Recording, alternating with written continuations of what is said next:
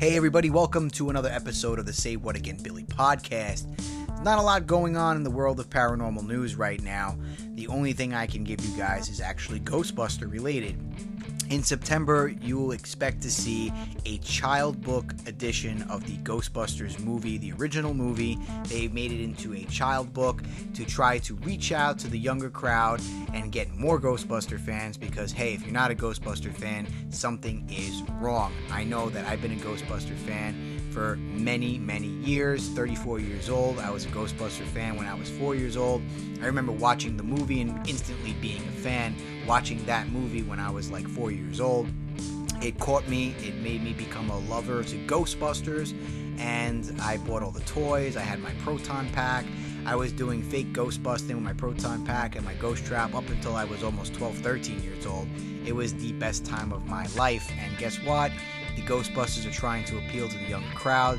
I feel like Ghostbusters is more popular than ever, with the new movie coming out in November, which was pushed back, I think, 2 times, and ultimately releasing in November now instead of June.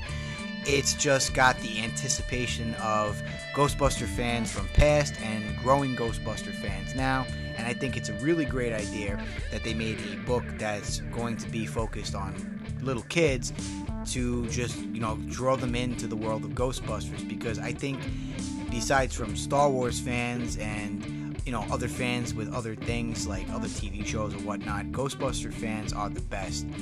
We got guys doing cosplay with the full Ghostbusters uniform, Proton Pack, what have you, and they go and they have groups and they go to hospitals to see sick kids. They do things with parades in certain areas. I know that almost every state has a Ghostbuster organization where people make their Proton Packs, make their uniforms, they participate in a lot of community things, and especially on Halloween, that's the greatest thing ever to see someone with a life remake model of the Ecto-1 and Proton Packs, and if you're a fan, you're gonna love that. If you're a little kid, you're gonna love that, to see the lights lighting up with the Proton Pack and what have you. And Ghostbusters is very big. Their popularity is growing. The new movie comes out in November. Everybody's waiting patiently. I know I am. I was heartbroken when I found out it was going to get pushed back.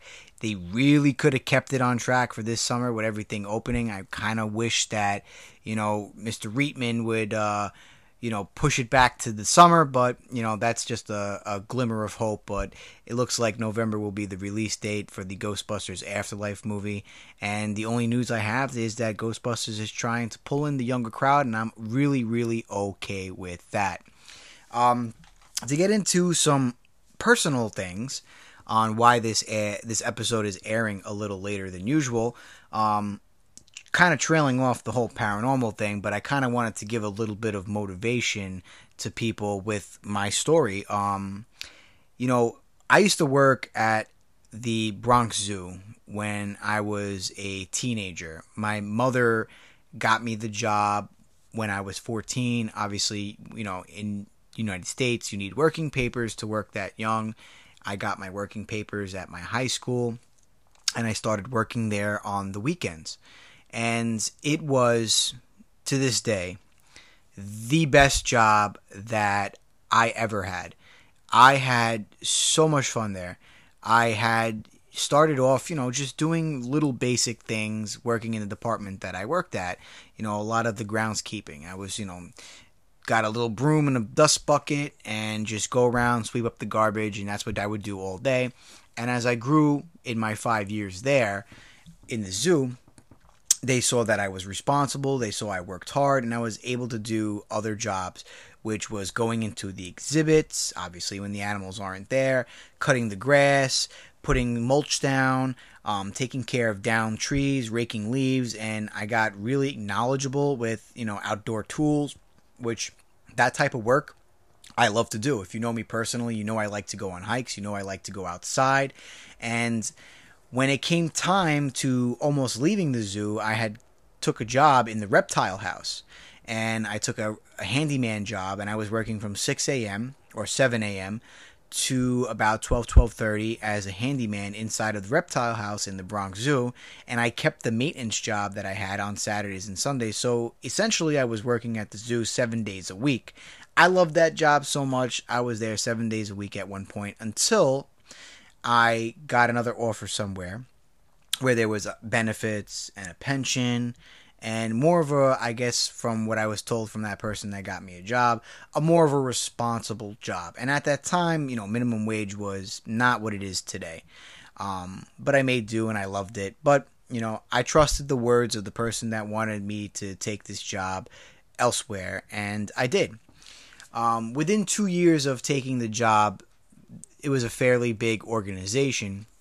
I was able to transfer within this organization to a different department where I really thought I was making a better choice because I was still fairly young.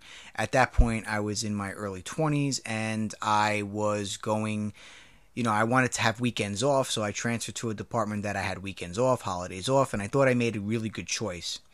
And it turned out really quickly, within 3 months to 4 months in this new department, after working in my old department for 2 years or 2.5 years, that I had made the wrong choice.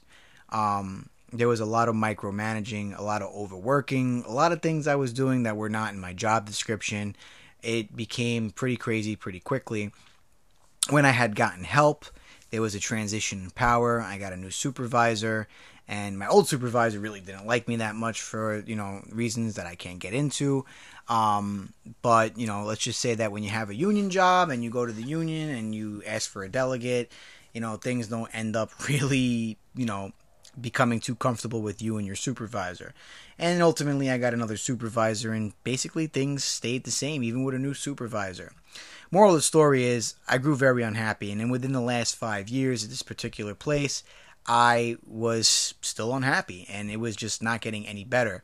You hope in a place that you work that things get better and you make things work. And I have to say, this particular job that I am leaving had a lot of perks. And I got in the last 3 weeks the opportunity to put in for a position back at the zoo where I absolutely love and I missed since the day I've left. Full-time job with a little bit more pay and going back to doing what I really love to do, being outdoors all day and just essentially just loving my job. And I've missed the place and I know that when I go back there, I'm going to continue loving my job. I'm going to, unless I'm being bamboozled, I know that I made the right choice. So I gave my 2 weeks notice in on Tuesday. The opportunity presented itself. I had went for the interview. I nailed it.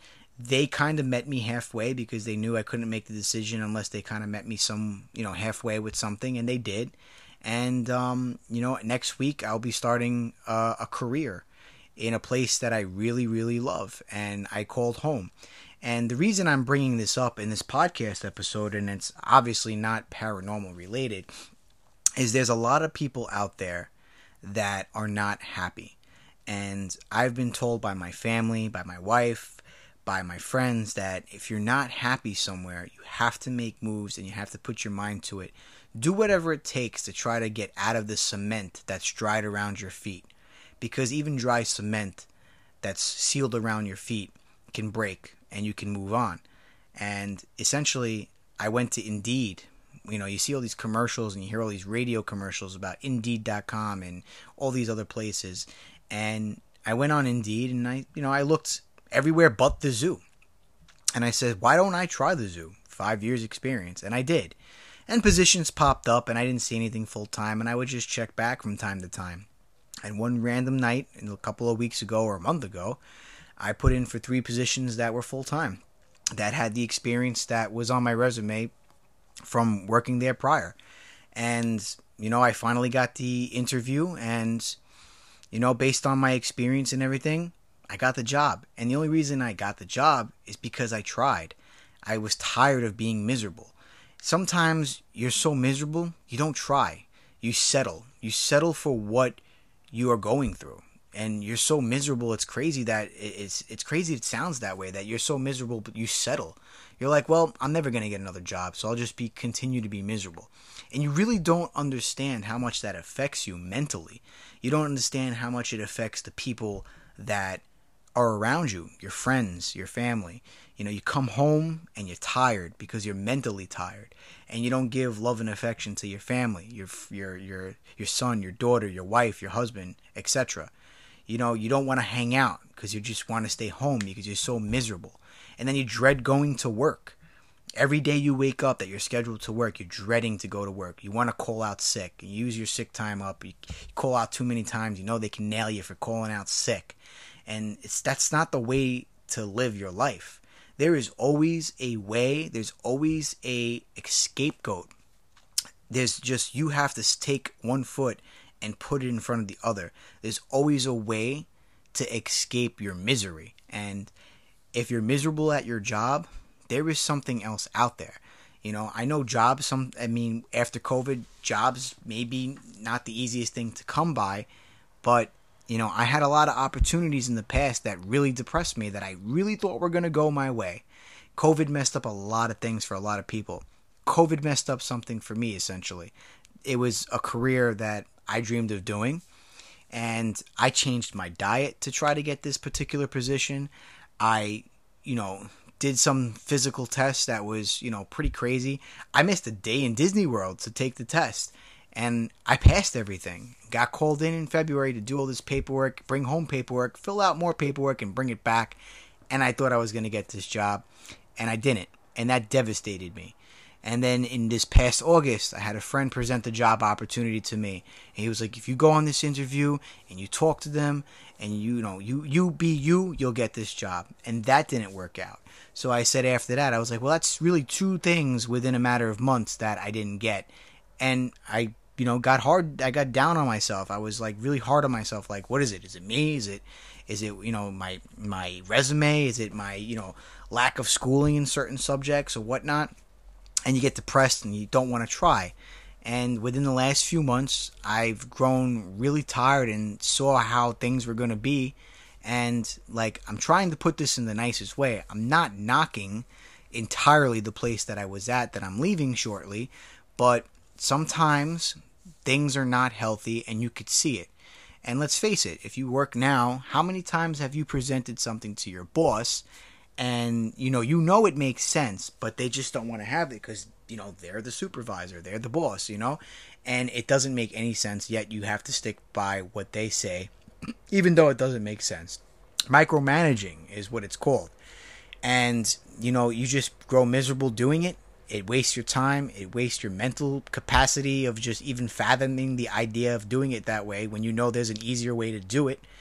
And you just grow tired and you just upset yourself for no reason. Moral of the story is, if you're not happy with anything in life, there is always a way out. And if you have a way out, take it. Take the opportunity, take the time to try to get out. There is no hole too deep that you can't get out of. I don't want to hear that anymore. So I have a very, very big excitement level going into this new job. I can't wait to start. It's motivated me to diet a little bit. It's motivated me to hit the gym because I want to be super fit, because it's going to involve working outdoors all day. And if you know me, I love the outdoors. I'm excited, and I just wanted to give a little bit of a motivational speech before I get into my paranormal subject, because I know a lot of people that are miserable, and I know I was miserable myself. And I just feel within the last couple of days, last week or so, that after making decisions I had to make, I actually feel that a weight has been lifted off my back. Even talking with my coworker, she said, you sound happy, and I'm happy for you, because I know, how upset you were and how miserable you were here. And now you already hear in your voice that, you're happy and you're ready to go. It's the greatest thing ever. So I wanted to put this out there that if you're miserable somewhere, you know what? Take a chance. Because if you don't take a chance, you're going to continue to be miserable. And you know what? You only get one life, as we think, because there's all this ghost talk and stuff. We think we got one life. We don't want to come back as a ghost or whatever, but that's a joke. But honestly speaking, you have one life. And I feel strongly about this, that I wasted 16 years in a place that didn't appreciate me. I gave work 16 years to this place, And when I gave my 2 weeks notice in, they didn't respond back to me until a day and a half later. And my first day of seeing them after sending that response, sending that email and them responding to me, they didn't ask me nothing. They didn't ask me anything. Like, oh, where are you going? Why? We're going to miss you. Nothing. It was just like straight to business. You're just a number to a lot of people. And to be honest with you, if you're going to work in a place like that and you're miserable, you're better off going to a place that's going to appreciate you as a person, number one, and you as a worker, number two. So I just wanted to put that little motivational speech out there before I got into the paranormal talk. Now, enough of the motivation, enough about me. This episode is actually going to be focused on why do they haunt?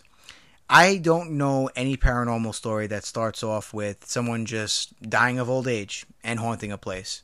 A lot of paranormal stuff, that stories that we hear, movies that we see on the big screen, everything takes place after something very traumatic, a sudden loss of life. And I have a theory, as do other paranormal investigators, and that is that if you have not fulfilled or lived your full life physically, then spiritually you are going to roam the earth until essentially your time, what would have been, is up. That's my theory. We have murders, we have the unfortunate suicide, we have overdoses, we have car accidents, we have things that in a blink of an eye and a snap of a finger, your life is over. We have other cases of sanatoriums, penitentiaries, and we have these hospitals in the late 1800s and into the early 1920s, 30s, 40s. We have these penitentiaries and asylums that treated patients like utter garbage. If they had these disabled kids or the kids were mentally ill, some of these doctors and nurses wouldn't even feed them, bathe them, or whatever, and at a very young age they'd essentially die. And we hear a lot about these penitentiaries and asylums that spirits roam there, and it's full of paranormal action. And you think about Eastern State Penitentiary, even though people that were in there predominantly did things that they weren't supposed to do, they're in there at such a young age and just living their life behind a cell the size of a bathroom stall, or a little bigger than that. And they die there, and their life, even though they chose to live their life, negatively and end up in the penitentiary, they've lived their life like an animal, like a caged animal. Of course you're going to get that paranormal activity.